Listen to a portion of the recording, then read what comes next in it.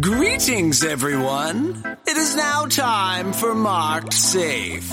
Tales of your very favorite and most beloved disasters. On Marked Safe, we discuss events and details that some may find disturbing. Listener discretion is advised. Please listen responsibly and stay safe. And now, here with your hosts, Brianne and Melanie, this is Marked Safe.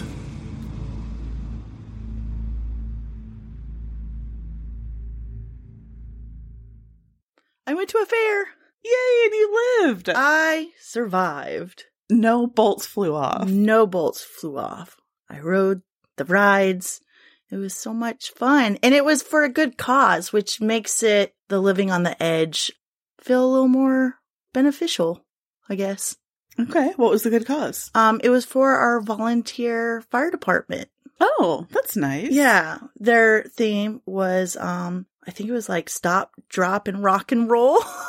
Oh, that's what the branding was for. Yeah, you sent me a picture that was like stop, drop, and let the good times roll. That's what it was. Like, this is fun branding, but I didn't know that it was actually associated with. Oh, that's cool. Yeah. I love it. So they had a big like $15,000 raffle at the end of the night. We didn't stay for very long.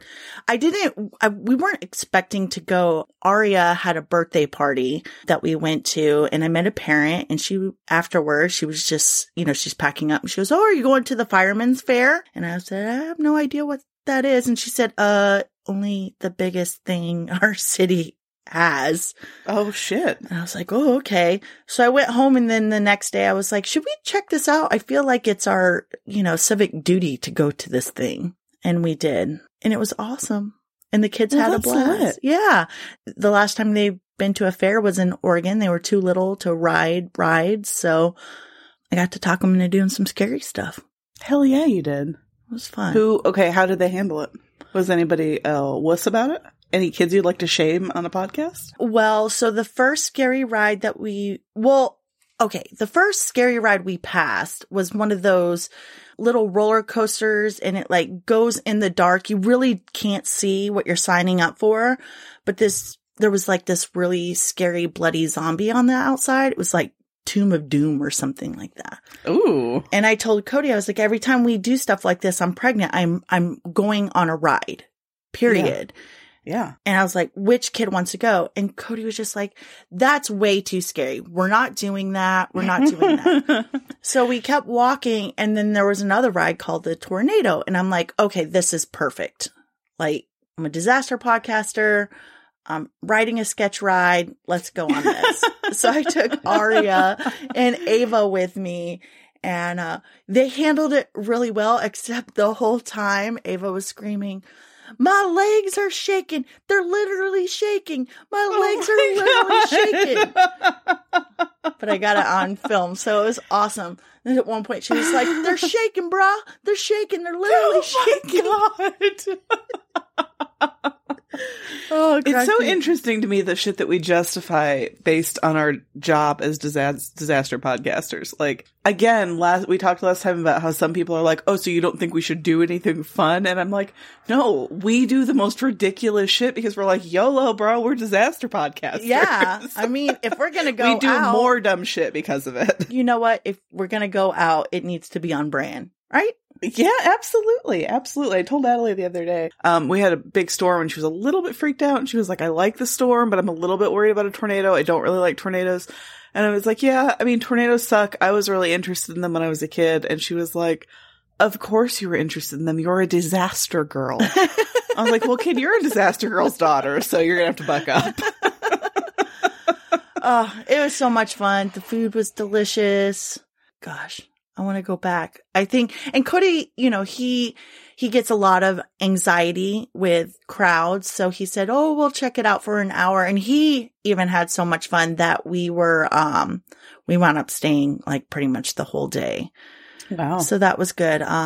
Ava learned a hard lesson about carnival games.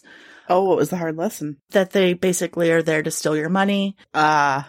So she was very disappointed. We did not win any prizes. She actually dubbed them Carnival games. Oh, she made that up? She made it up. Oh my God. Okay, well, I nominate her the one to take over when we're old and haggard. I thought that was so funny. She's God, that's amazing. She's Carnival.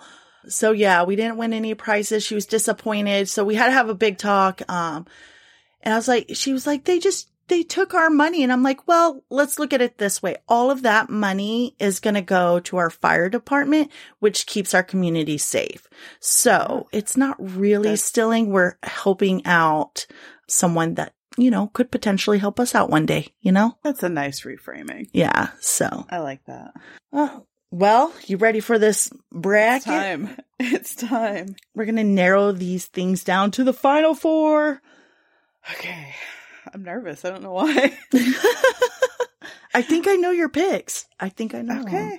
You're cocky. Let's hear it. I'm usually not this sure about something. I'm very sure. Really? Yes. Okay. I feel like this is very predictable. Really? Yeah. See, now you've triggered me now. I don't like to be called predictable.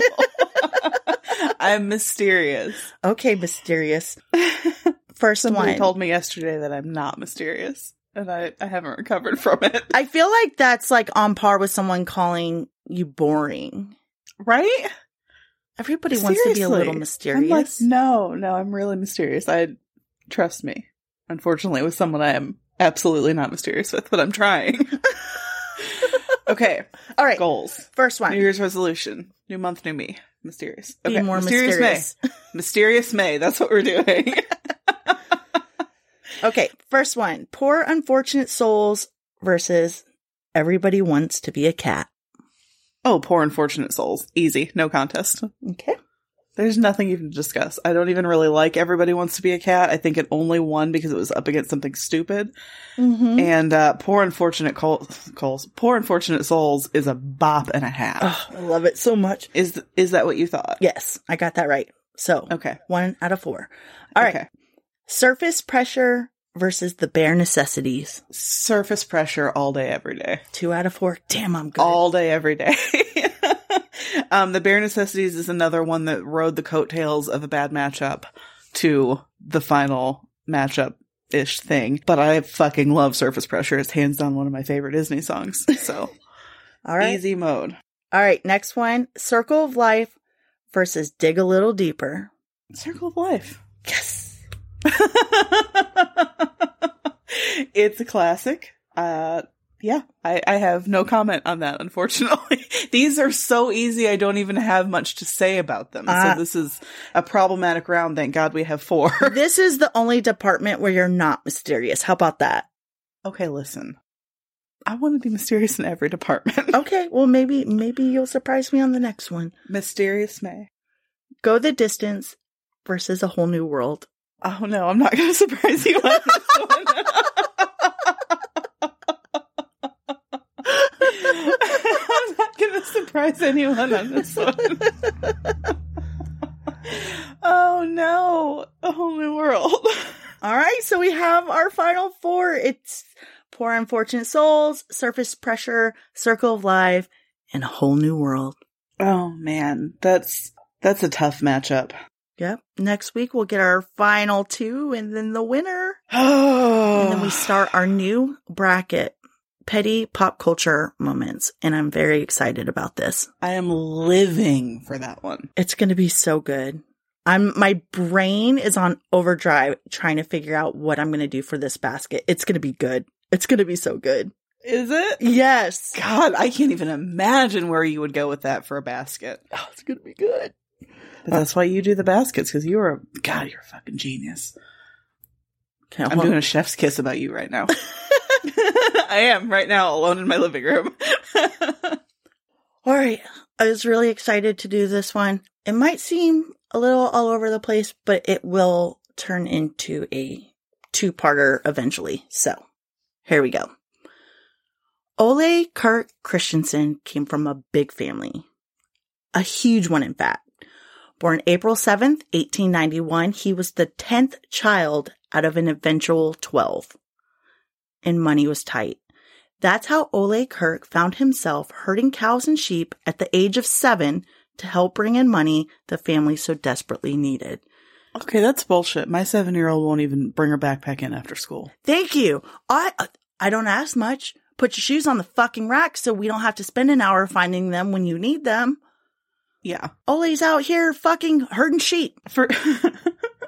For some reason, we have an ongoing battle about bringing her backpack in after school. And I don't know why. Like, it takes her literally no effort. And I mean, to be fair, it takes me very little too. It's mostly the principle of it. But also, I would have to close my front door, walk around to the back, open the door, reach around, get the backpack, carry it in. It's not my fucking backpack. It's not your backpack. It's not your backpack. It is right next to her. It has a handle. It's not heavy. Literally just grab the handle, walk out. You're fine. You're fine. The shoes every day. Right now. She finds an excuse every day. I have to pee too bad. I need you to get it. Or she'll just not do it. Or I'll tell her to do it and she'll have a big old fit about it. And this little shit is herding sheep. Okay. I'm going to get some sheep and I'm going to teach her how the other half lives. So he's working on the farms, but it was not always all work and no play. Little Ole managed to find time for his favorite new hobby, wood whittling. Isn't that cute? That is an adorable hobby. Mm-hmm. When he I want to be a wood whittler. I want to whittle some soap. I always love seeing videos of people whittle soap. I feel like I could whittle with some degree of success. Let's try it. New hobbies. Okay. New hobbies. So whittling. So mysterious. Yeah. Oh, yeah. Mysterious May. Okay.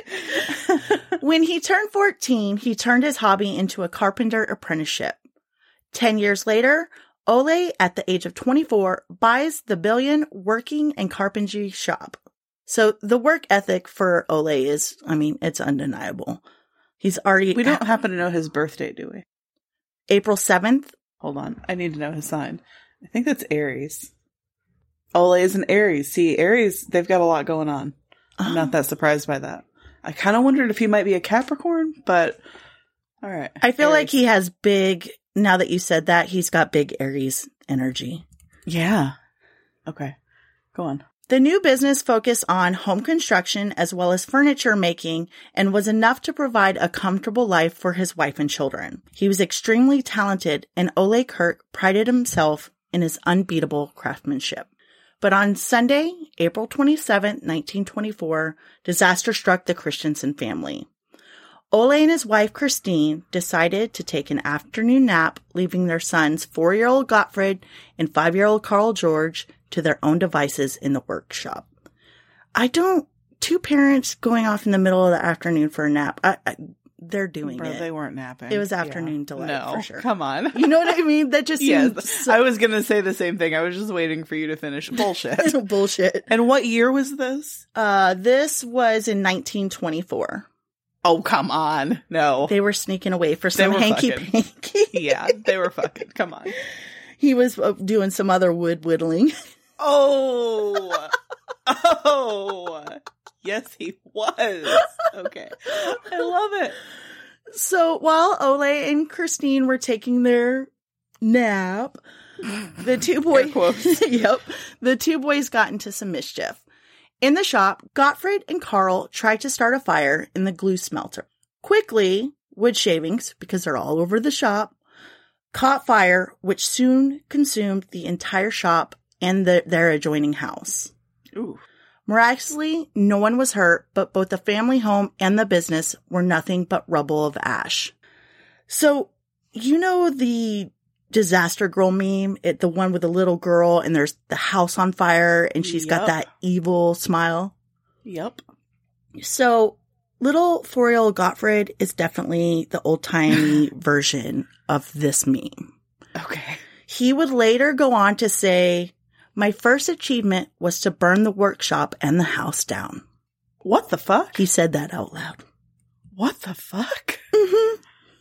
Oh, no. Yeah. Oh, my God.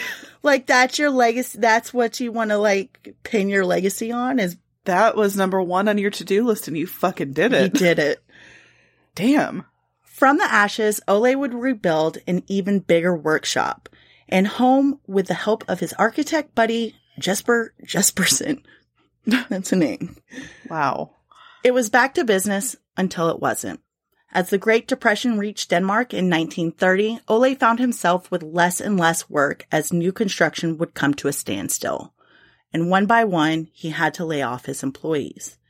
So there's an animated short of Ole's life, and the short opens with pretty much the downfall of Ole's company. I really don't have the right words, I guess, to maybe it's too upbeat, like surprisingly upbeat. I don't know. It opens with his wife, Christine, after he's laid off his last employee. And he says to her, I just didn't imagine that it would come to this. And she's just sitting there like knitting away, smiling. And she goes, I know it's hard to understand, but at least now it can't get much worse. Then the narrator, whose tone definitely does not match the energy, happily says, but it did get worse. Shortly after, Ole lost his wife. But it matches our energy. It matches this podcast's energy perfectly. Yeah, he's all like, but it did get worse. Shortly after, Ole lost his wife. Oh, oh my God. I've never been so uncomfortable in my life. I was like, what the fuck? What? Oh my God. In 1932, Christine died of complications from phlebitis, I think it is.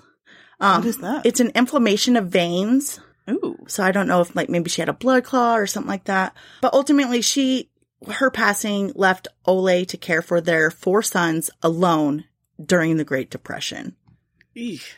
Putting food on the table became a real struggle. This is how Ole found himself making small household items like ironing boards and stepladders to trade with local farmers for food. Ole also created miniatures of his inventory as a design aid for production. And sometimes big things come in small packages. These miniatures would soon inspire Ole to start making toys. Ole would use leftover wood to make pull-along ducks, cars, and trucks, and doll houses. And when a little thing called the yo-yo became all the rage, he started making those too. But it still wasn't enough, and Ole's business faced bankruptcy. His siblings offered up a bailout loan to help Ole on the condition that he give up making toys. They didn't think it was sustainable. Okay, I don't like their vibe. Mm-hmm. I don't like their energy at all. You're going to have a lot of that here. Okay. Ole, he wouldn't not give up his newfound passion, and soon afterwards enlisted his pyromaniac of a son, Gottfried, to help with his small toy business. Ole's persistence paid off, and word quickly spread of the amazing quality of his wooden toys. Ole began to rehire his employees to build toys for the upcoming Christmas holiday. I love that, he truly cared about his employees. So if he had work for them, he brought them back. That's wonderful. Toy sales weren't a huge boost of income for the family, but it was steady enough. Ole soon realized that in order to solidify his business, he needed a little branding. So in 1934, he held a contest offering up a bottle of wine to the staff member who came up with the winning name of their small business. He wanted the name to match his mission, to play well, or, as in his native Danish language, Leggot, spelled Leggot. In a move that would make even Count Dante proud, Ole won his own contest, and a little known company named Lego was born. Count Dante, hell, that has Melanie written all over it. I love he's like, he won his own contest. I fucking can't. Oh my God. Isn't that funny? Yes. Cracks me up. Like, why hold a contest if you're just gonna pick yours? God, that's so relatable though. Imagine if you, did he give himself the bottle of wine? I hope so. Does he just, drink up self? I hope he poured himself, in the words of Johnny Depp, a mega pint and just drank it in front of all of them. Okay, are you following the Johnny Depp thing? Because I wasn't, but Facebook Reels is sucking me in. Oh, every day from the beginning. I have not been, but I'm gonna have to catch up. He called her a slippery whore that he used to donate his jizz to. It's bananas. The whole thing is fucking bananas. It's bananas. I don't even know how else to describe it, but oh my God. I think every fucking housewife is glued to Court TV right now. It's ridiculous. So Ole, he continued crafting his beautiful wooden toys. But in 1942, disaster struck again. Did it involve his son? It was another fire. Okay, come on. Listen. Ole, man, open your eyes. It wasn't Gottfried. Are you sure? I'm not sure. How can you know that? Well, I guess it could be. I don't know. It said, on the night of March 22nd, a short circuit caused an electrical fire. Those could be, it's sus. It is sus, right? It's real sus. It's sus, fuck. Ole said, at 3:00 in the morning, one of the young men who sleep in the workshop comes and shouts, "The factory is burning." It was a shocking message and painful. I struggled to get a grasp of the situation, but I had to pause for a moment and kneel to God. It was my thanks to him who knows all things, and it gave me peace and quiet my mind. The Grinstead Fire Brigade arrived on scene at the Belen factory fire, but there was not much they can do. It was completely consumed in flames. Like the first fire, miraculously, no one was hurt, but Ole lost everything. All his inventory, all his toy drawings, all his building plans, it was gone. It was another devastating loss, and he was dealt another blow when his insurance could not cover the cost of construction for a new factory. Ole was ready to throw in the towel, but he knew the loss of the factory just didn't impact himself, but also those closest to him. Quote, only his sense of responsibility for his sons and his employees persuades him to rebuild the factory. His son, man. His son. That's a really great conspiracy theory. I feel like I'm not even a conspiracy theory person that much, so if I came up with it, it's borderline just reality. Because I don't even think like that, but come on. Yeah, you're right. It is us. Ole receives enough money to rebuild from a loan that he took out from the bank, and he was more determined than ever. The new factory was again built at the site of the old woodworking factory and would reopen the following year in 1943. The new, modern factory was built with mass production of toys in mind, and quickly, Ole, Gottfried, and their 26 employees found an incredible rise in production of their wooden toys. Materials were hard to come by towards the end of World War II, and Ole needed to find a solution. In June of 1946, Ole attended a demonstration in Copenhagen that would ultimately change the Lego company forever. He watched in amazement as a plastic injection molding machine produced wonderful little plastic toys. And then a scandal was born. The sales... Was it about his pyromaniac son? Nope. Different scandal. The salesman of the plastic injection molding machine showed Ole a small plastic building brick patented by Hilary Fisher Page of Kittycraft. Ole needed this machine and he forked over 30,000 crowns to purchase it. I don't know what the conversion and inflation is on that, so apology.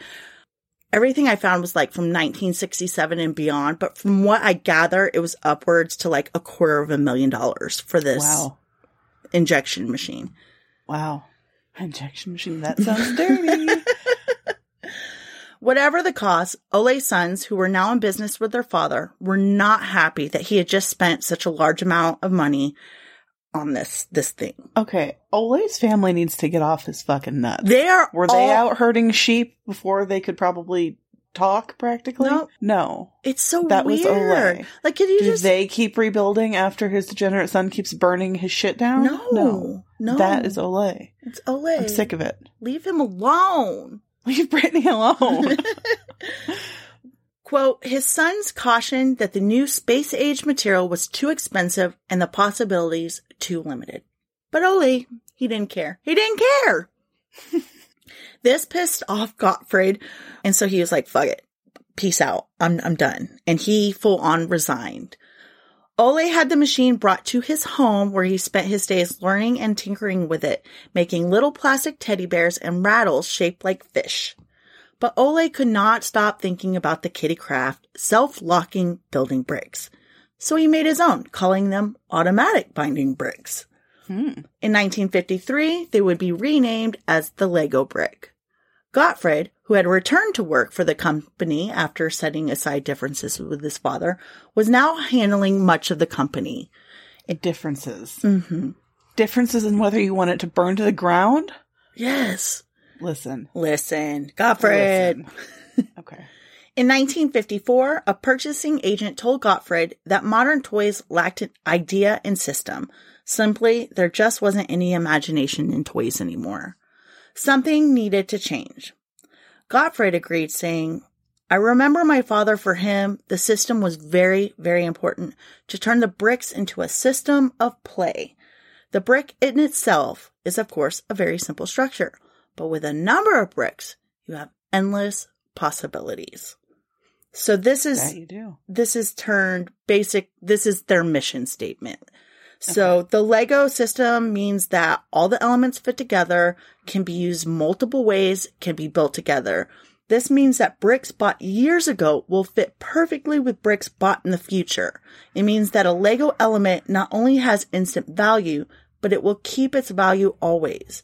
We will always make sure that all of our bricks from yesterday, today, and tomorrow fit together. So if you happen to own some Lego from 1955, they still fucking work today with the new stuff. Isn't that cool? That is crazy. I would not have suspected that. That is so smart. I mean, it really does. I mean, there's your value. I mean, you can keep using them. You can donate them. You can, if you're buying them off Marketplace, they're going to work. Yeah. I just thought that was so fucking cool. I do too. I don't know why I would absolutely not have expected that, but that's really neat. Mm-hmm. Ole died on March 11, 1958 of cardiac arrest at the age of 66 and would not live long enough to see what a juggernaut the Lego business would become.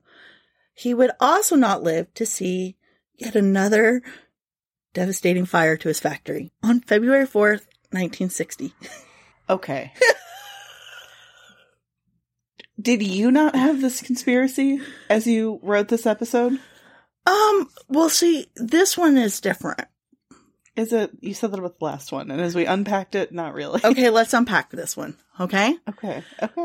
The third fire was caused when lightning struck the Lego wooden toy department. Okay, this is going to be a hard one. Right? It's not going to stop me from trying, though. This is conjecture on my part, but I guess Gottfried, who was now in charge of Lego, took this as a sign to move the company forward without the production of wooden toys. The Lego bricks had been gaining momentum, and he felt like it deserved the company's sole focus. Listen. Yes, this whole time. No. Bare minimum, dude's a fire elemental because he's this is too many fire-related turning points in his life. It's weird that he's taking this as that particular sign.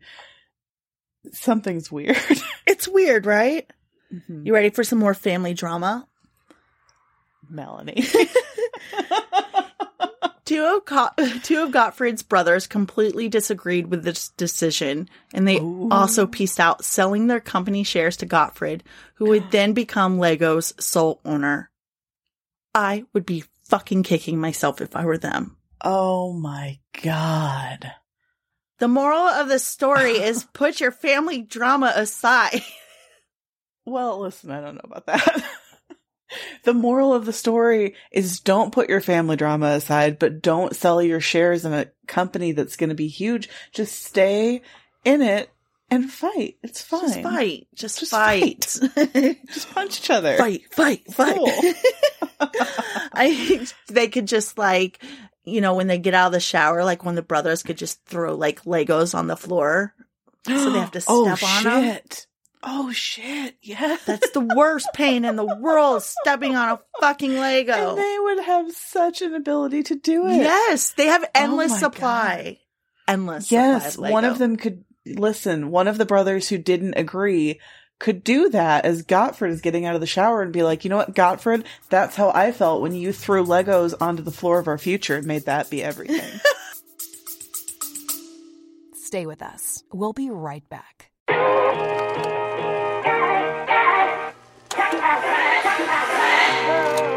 Welcome to our podcast, The Capricorner. I am Lynn. And I am Destiny. And we are two Capricorns destined to meet and linked by the same birthday. On our lifestyle podcast, you'll hear about dating, relationships, pop culture, and psychology, Capricorn style, of course. We highlight our different upbringings and life experiences and compare our thoughts on questionable subjects. So get ready for a challenge to your mental fitness and copious controversy. Listen for new episodes on Tuesdays on Apple Podcasts, Spotify, or click the link in the description.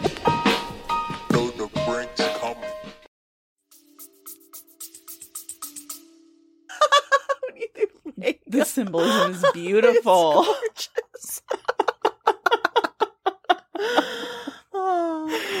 And I'm definitely picturing these two grown men, like with bath towels wrapped around their waists and Legos on the floor, just screaming at each other. Oh my gosh. And they have like mustaches. Of course, like big old timey mustaches. I mean, for some reason in my head, they're like 1910 mustaches, but sure. Yes, no, this is where we're going with it. I like Okay. it. I like the bathtub, Lego on the floor, mustache. I've got a whole scene in my head. Me too. With the new Lego factory built and the toys rapidly growing in popularity, schools and other curious visitors would come in droves to tour the new factory in the 1960s. It would become so crowded in the factory that Gottfried would make plans for and eventually open the very first Legoland theme park in its hometown of Billund, Denmark in 1968. I didn't realize it was that old. You know what his motto in life probably was? What? He probably had this written above his bed in his house or something. Stop, drop, and let the good times roll. Because he loves it. He's like, hell yeah, stop, drop, and roll. It's going to be so fucking fun. Oh my god. Okay, I can't. I love it. I'm currently working through a part 2 for this episode where I'm just going to cover Legoland incidents and accidents because there's enough for a full episode. Shit. And I wanted to get your permission first. So we're going to do a weird segue on this. Legoland's going to be next time. But the reason why I am doing Lego at all is because I fell down this crazy ass rabbit hole a couple years ago. Like A Lego hole. Okay. a Lego hole well before we even started podcasting. And I'm like, yes, it's my opportunity to tell this disaster. So we're just going to pause on Legoland and I'm going to tell you this other disaster that is kind of shorter and didn't have, it fits in here because it couldn't be a full episode. Okay. So several years ago, I was scrolling through Facebook and I somehow landed on this page. It's called Lego Lost at Sea. It's still there. You can still find it. It's been there for, I want to say since like 2013, 2014. Don't quote me. I don't know for sure. It's been a long time. I'm going to quote you. I'm going to write an academic paper and I'm going to say this is the only source and I'm not going to verify it at all. I had never heard anything about this and my curiosity was totally piqued. So in February, the page creator, a beachcomber named Tracy Williams, released this beautiful book. It's called Adrift, The Curious Tale of the Lego Lost at Sea. I finally got my hands on a copy and the art and photographer is stunning. The book covers cargo spills and the environmental impacts it has on our oceans, with the Lego spill as its highlight. Okay. So it's just like it's a pretty disaster book. That sounds right up our alleys. Yeah. Oh, is this what you were talking about in the group that was so pretty but you couldn't talk about it? Yes. Oh. I don't know. So I was like, you know what? I got it. It was released in February. I finally got it. Let's fucking talk about it.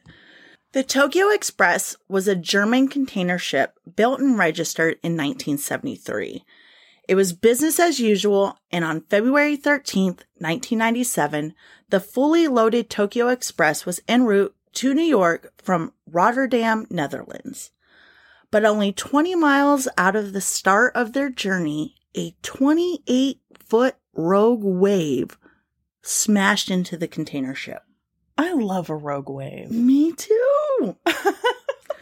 For scale, that's the same height as one of the largest dinosaurs to have ever lived, the Titanosaur. Okay. Also, this is completely random, useless information. Do you know T-Rex has a wishbone? No. Like a turkey. Man, you could make a hell of a wish on that thing. Right? That would be like I wish the meteor didn't kill us like all. on Tinder. Yeah, like how on Tinder there's a super like. Yeah, like how on Tinder they have a super like. That would be like a super wish. It would be a super It's wish. gonna come true, but you're also cursed because you just did that. The captain would later describe the Rogue Wave event as a, quote, once in 100-year phenomenon. The Tokyo Express listed 60 degrees one way and then 40 degrees back the other. Ooh. Right? When I read this, I was really trying to picture what a ship listing at 60 degrees would look like. So I'm going to take it back to one of our most popular episode, Costa Concordia. So the Costa Concordia, when she partially sank, she was lying at 65 degrees.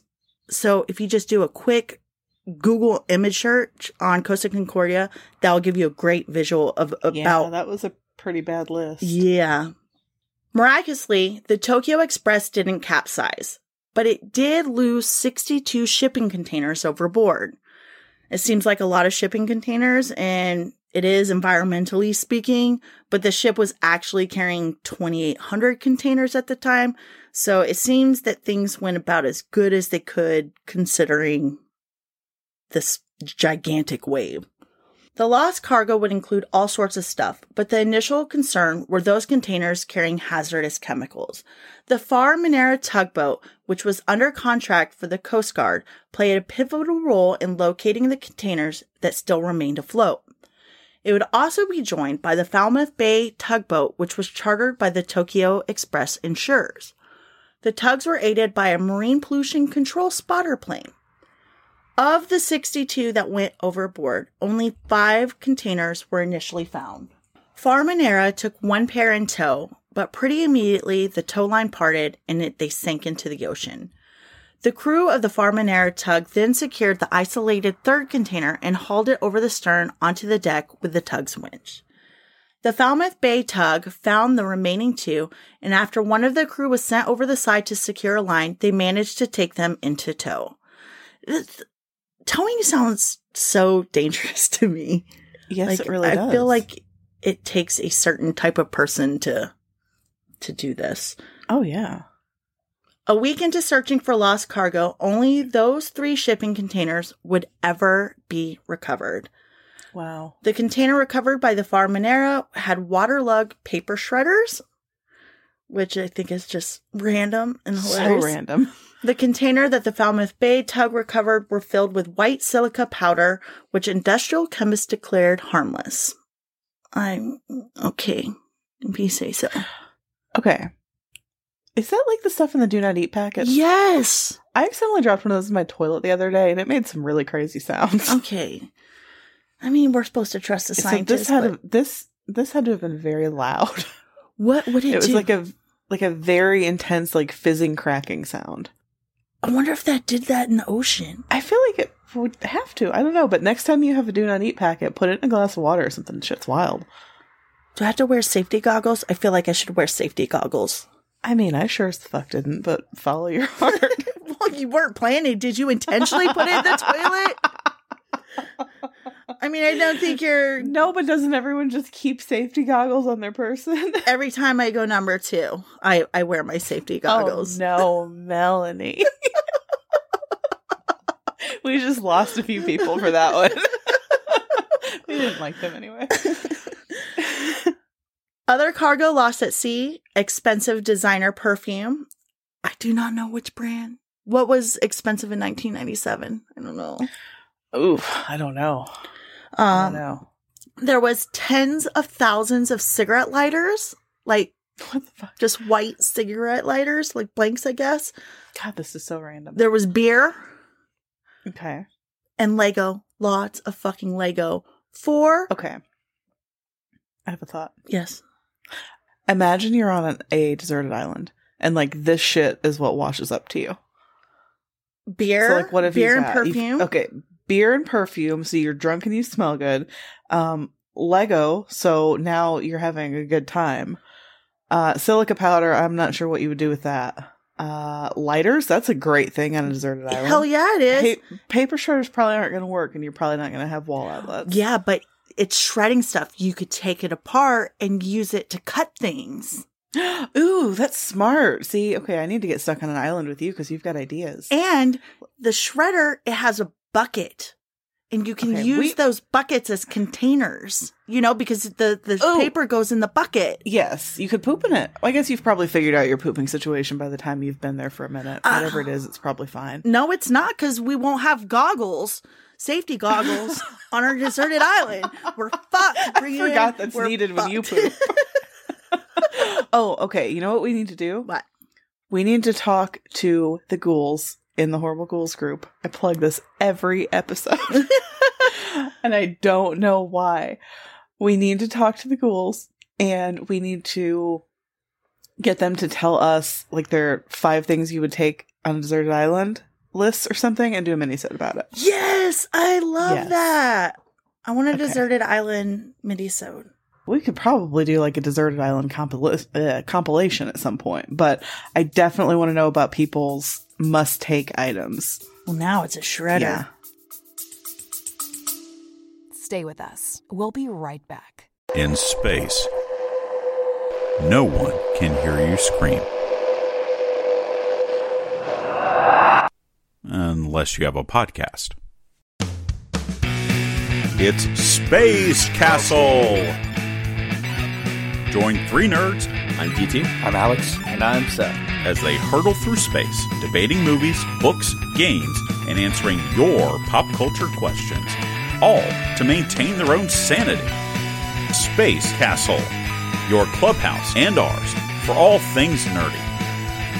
Available wherever pods are casted.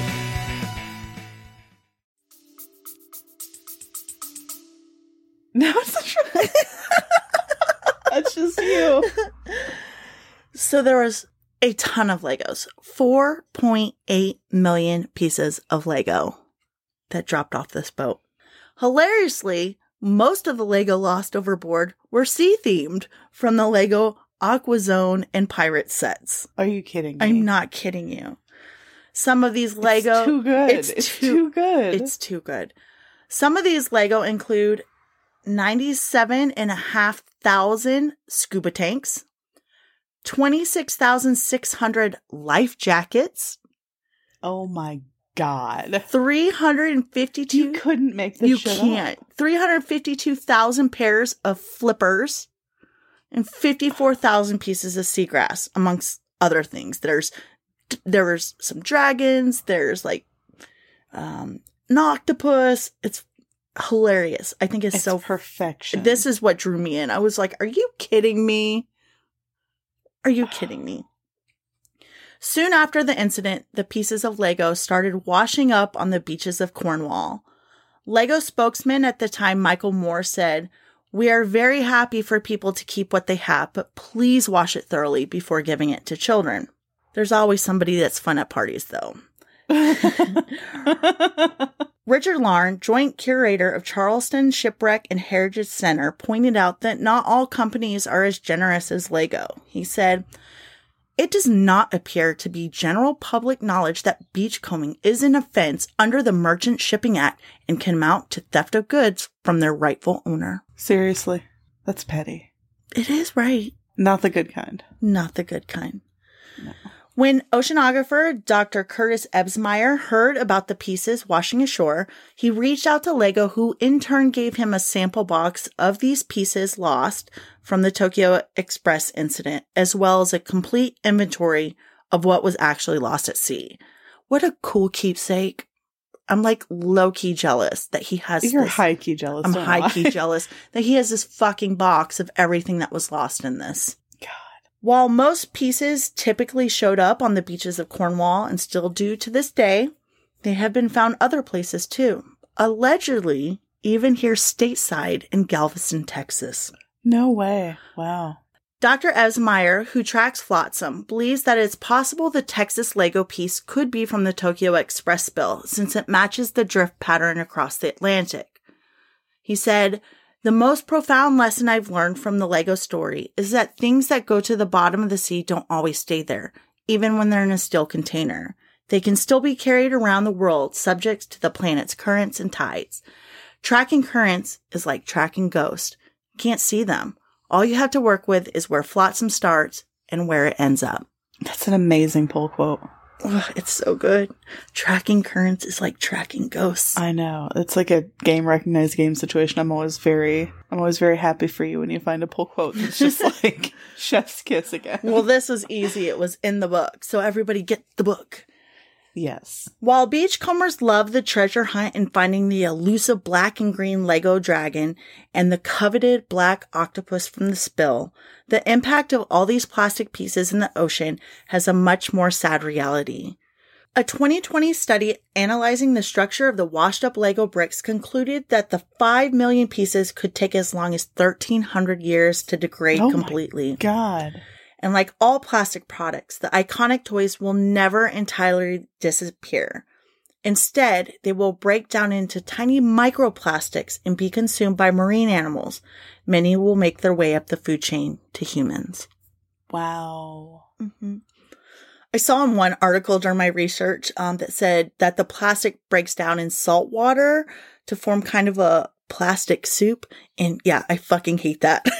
Yeah, that's not great. Mm-mm. The Lego incident is not an isolated one, and the pollution of our oceans is everyone's problem. Quote, more than a third of the world's 7 billion people live within 60 miles of an ocean coast, and their waste inevitably reaches the water, either deliberately or indirectly. The repercussions of ocean pollution is plenty and can affect things most would not even consider. For example, when Malaysia Airlines Flight 370 disappeared from radar screens in March 2014, quote, satellite images revealed collections of objects floating on the sea surface. Hopes soared that they would turn out to be aircraft parts. They weren't. It was all trash. Pieces of broken shipping containers, abandoned fishing gear, and of course, plastic shopping bags. Do you remember that? When that was like... Not really. Oh my gosh, it's like the first time like people were like, oh shit, our ocean is like real fucking bad. It was like impeding the search of the plane. We need to cover this flight because it's fucking mysterious. I've been thinking about it. I've been wanting to. Yeah, but they couldn't find the shit because there's so much garbage in the ocean. Ugh. To wrap it up, I want to tell you why I love Tracy's book so much. I found an interview and she said, I think what Lego has done is allowed us to sort of tell the story of plastic in the ocean in a way that's not too frightening, in a way that people can identify with. I do have horrible images, upsetting images, a bird strangled in rope. And I think sometimes it can be so upsetting that you don't want to look at it. I get that. It's an upsetting subject. But what I've tried to do is tell the story of ocean plastic in a way that's not so upsetting. You know, it's not everybody's a horrible ghoul. So if something's like too in your face, you're just going to fucking zone it out, right? Yeah. Yeah. But like she presents this beautiful book and it fucking tricks you because you get in and then you start reading it and you're like, this is a problem. Wow. I love it because I don't know. I think it opens up a conversation. She's very right. It is like, it feels like something that's too big to do anything about. So it's just so much easier to just, disconnect from it. Yes. And it's not that big. I mean, there's definitely like simple ways, to do it. But for me, like I've read this to my kids. I've showed it to my kids and it's a great primer for them, know, because ultimately they're left with the shit we fucking did. You know what I mean? Mm-hmm. Yep. But I mean, there's so much stuff, beach cleanups, stop using single-use plastics. I mean, there's so much that you can do, even if you're landlocked. You know what I mean? Mm-hmm. Yeah. So yeah, there's a Lego Part 1. Next time we'll do Legoland. This is cool as shit, dude. Yeah, this is cool as shit. I feel like you were worried about the structure of this one for some reason, but I seriously love this one. I thought it was too chaotic just to tack on that last little disaster at the end. I don't think it is at all. Okay. I think it works completely. Good. And next time I got Legoland, there's so much good Legoland shit. I can't wait. Yeah. Lily went to our friend Lily went to Legoland recently. And we always do this when we're talking about our mutual friends. We're like, well, I have a friend. Well, I guess it's our friend. It's Erin. You know her. And I was like, oh, doing that episode next week. But then I was like, you're cool. You're cool. Like, everything's cool. Just go. Have fun. Yeah. Stay away from this You'll thing. Be fine. Maybe. I don't know. I would not have thought there would be an episode about Legoland, but apparently there is, and now I have nothing but questions. Well, I will leave it with this. From my research so far, it would appear that Legoland is probably the safest amusement park that you can go to. Okay, but it's still going to end up on our podcast. Yes. Okay. Well, of course. Nobody's perfect. Nobody's perfect. Oh, well, again, the splash feels a little dicey, but do you want some disaster relief? Hell yeah. You want to go first? You want me to? Go first. Okay. I saw a movie, and it was a good movie, and it was Bad Guys. Was it good? I have not. Are your kids into the books? I don't even know what it is. Oh my God. Okay. So there's children's books. I don't know what age they're aimed at, but I mean, it must be around Adelaide's age. She's super into them. And they're chapter books, but they've, got some cute cars. They don't have cute cars, but they've got some cute cartoons in them. And it's about some predatory animals who are bad guys, and I think they're sporadically trying to be good guys. Like there's a wolf and a piranha and a tarantula and a shark and oh gosh, there's one other. Oh no, who am I forgetting? A snake. How could I forget the snake? Don't forget the snake. No, and they there's a bit of a push-pull in whether they wish to be good guys or bad guys, a bit of inner group conflict. And it's a delightful book, and they made a movie out of it, and it was the first, kind of that first big My Special Book that I didn't know was so popular got made into a movie thing for Adelaide. Mm-hmm. Because I don't think that she understands how well known the books are. Like, she just thinks it's something that she knows about and doesn't expect other people to know about it. And then they made it a whole fucking movie. That's so cool when that happens, because it just feels like it's for you. Yes.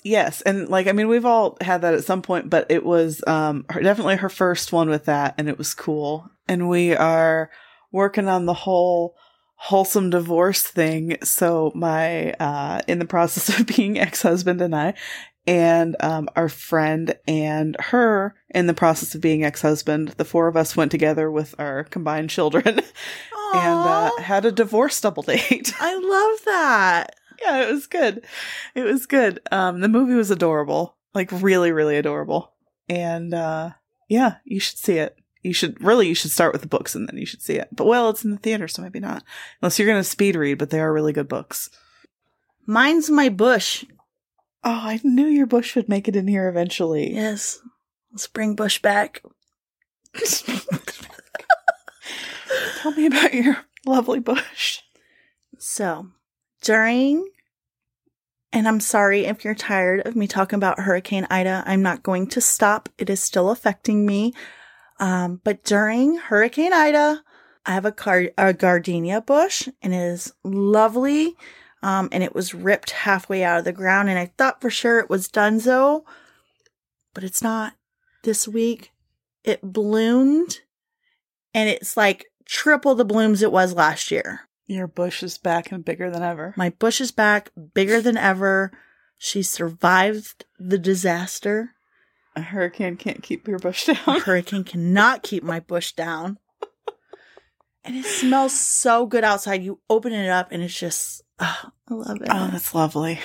I love when it's lovely. Like, hits you in the face, fragrant. Yes. And it's a good one. It's a good one. So that's mine. It's beautiful. You sent me a picture of it, and it also gave me distance happiness. Yeah, you were like, I like how you liked your own photo. Yeah, you sent me a picture and then heart reacted it. And I was like, did I heart react this? I didn't think I'd even read this yet. Did I come in here, heart react this, and then leave without responding? What an asshole. And then I realized, no, you heart reacted your own. I hadn't read it yet. Which is a weird flex, and I think I'm going to try that. You know what? In my life. Do it. It makes you a little more mysterious. See, you were questioning yourself. Does it though? Yes. Does it? How do you figure? Because you were like, did I do this?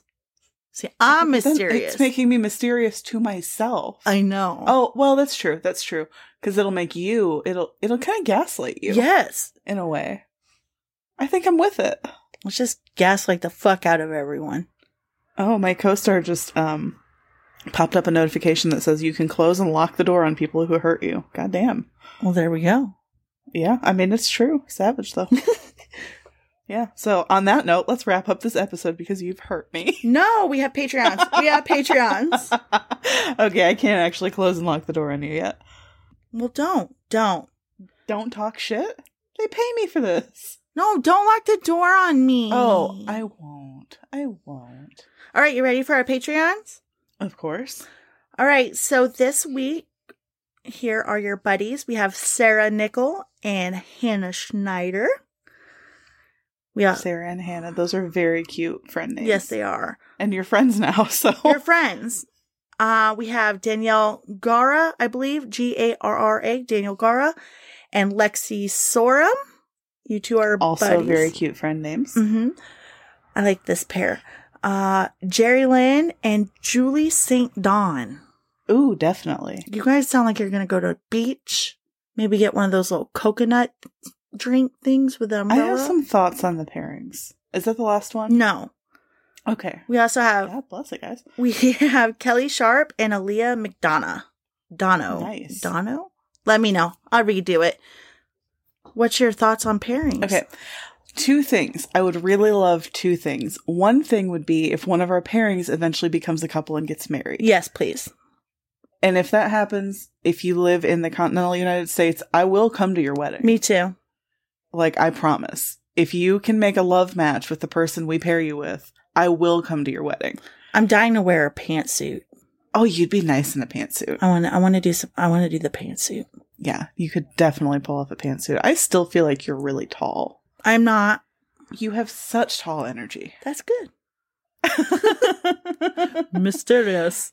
Okay, that was my first thought. If it's a love match, I will come to your wedding. My second thought is the other thing that I would just love is, have you ever had a friend where you meet and you have like one major thing in common, like one major hard to talk about commonality? Like a niche thing, or? No, like maybe you've had a weirdly specific tragedy, or you're both you have like a major scandal in your life and you are like, you barely know each other, and then you talk and it turns out you have the same scandal in your life kind of thing. Yes. And then like you bond so tight so fast and you're just like, all right, we are going to completely detour around getting to know you and like building a friendship and niceties. And now we are in the deep end with like constant conversation and emotionally intimate oversharing. Yes. I would love it if 2 of you would do that. Yeah. Like just skip the line, guys. Skip the line. Cut the bullshit. Skip the line. Yeah. Please. Did your bush get ripped out? Mine too. Mine too. Yes. Did your bush get ripped out? Message each other. Get consent for that kind of thing first. You need emotional consent for that kind of thing. Also, message each other and be like, "Listen, do you wanna?" And if you do, just like drop your actual, legitimate, deepest secret right in each other's inbox and see what happens. Would it be like a 1, 2, 3, go? Yes, we can mediate so no one is sneaky if we need to. You can send us your secrets, and then we can send it to your group chat, and then we can leave your group chat, and then you guys, listen, y'all are going to be close. Trust me. Close forever. So close. It's happened to me a couple times, and when you have that happen, shit. Just drop your deepest shit in someone's inbox. Yep. And trust that they're going to drop their deepest shit in yours. And you have already cleared the hurdles. This is my Scorpio moon talking. This is my bullshit. This is what I do. Yep. So go donate a secret. Go donate some blood. Go donate some food. Go donate a kidney. A kidney. Start with a secret, though. Start with a secret. All right. Sweet dreams or no dreams? Sweet dreams or no dreams?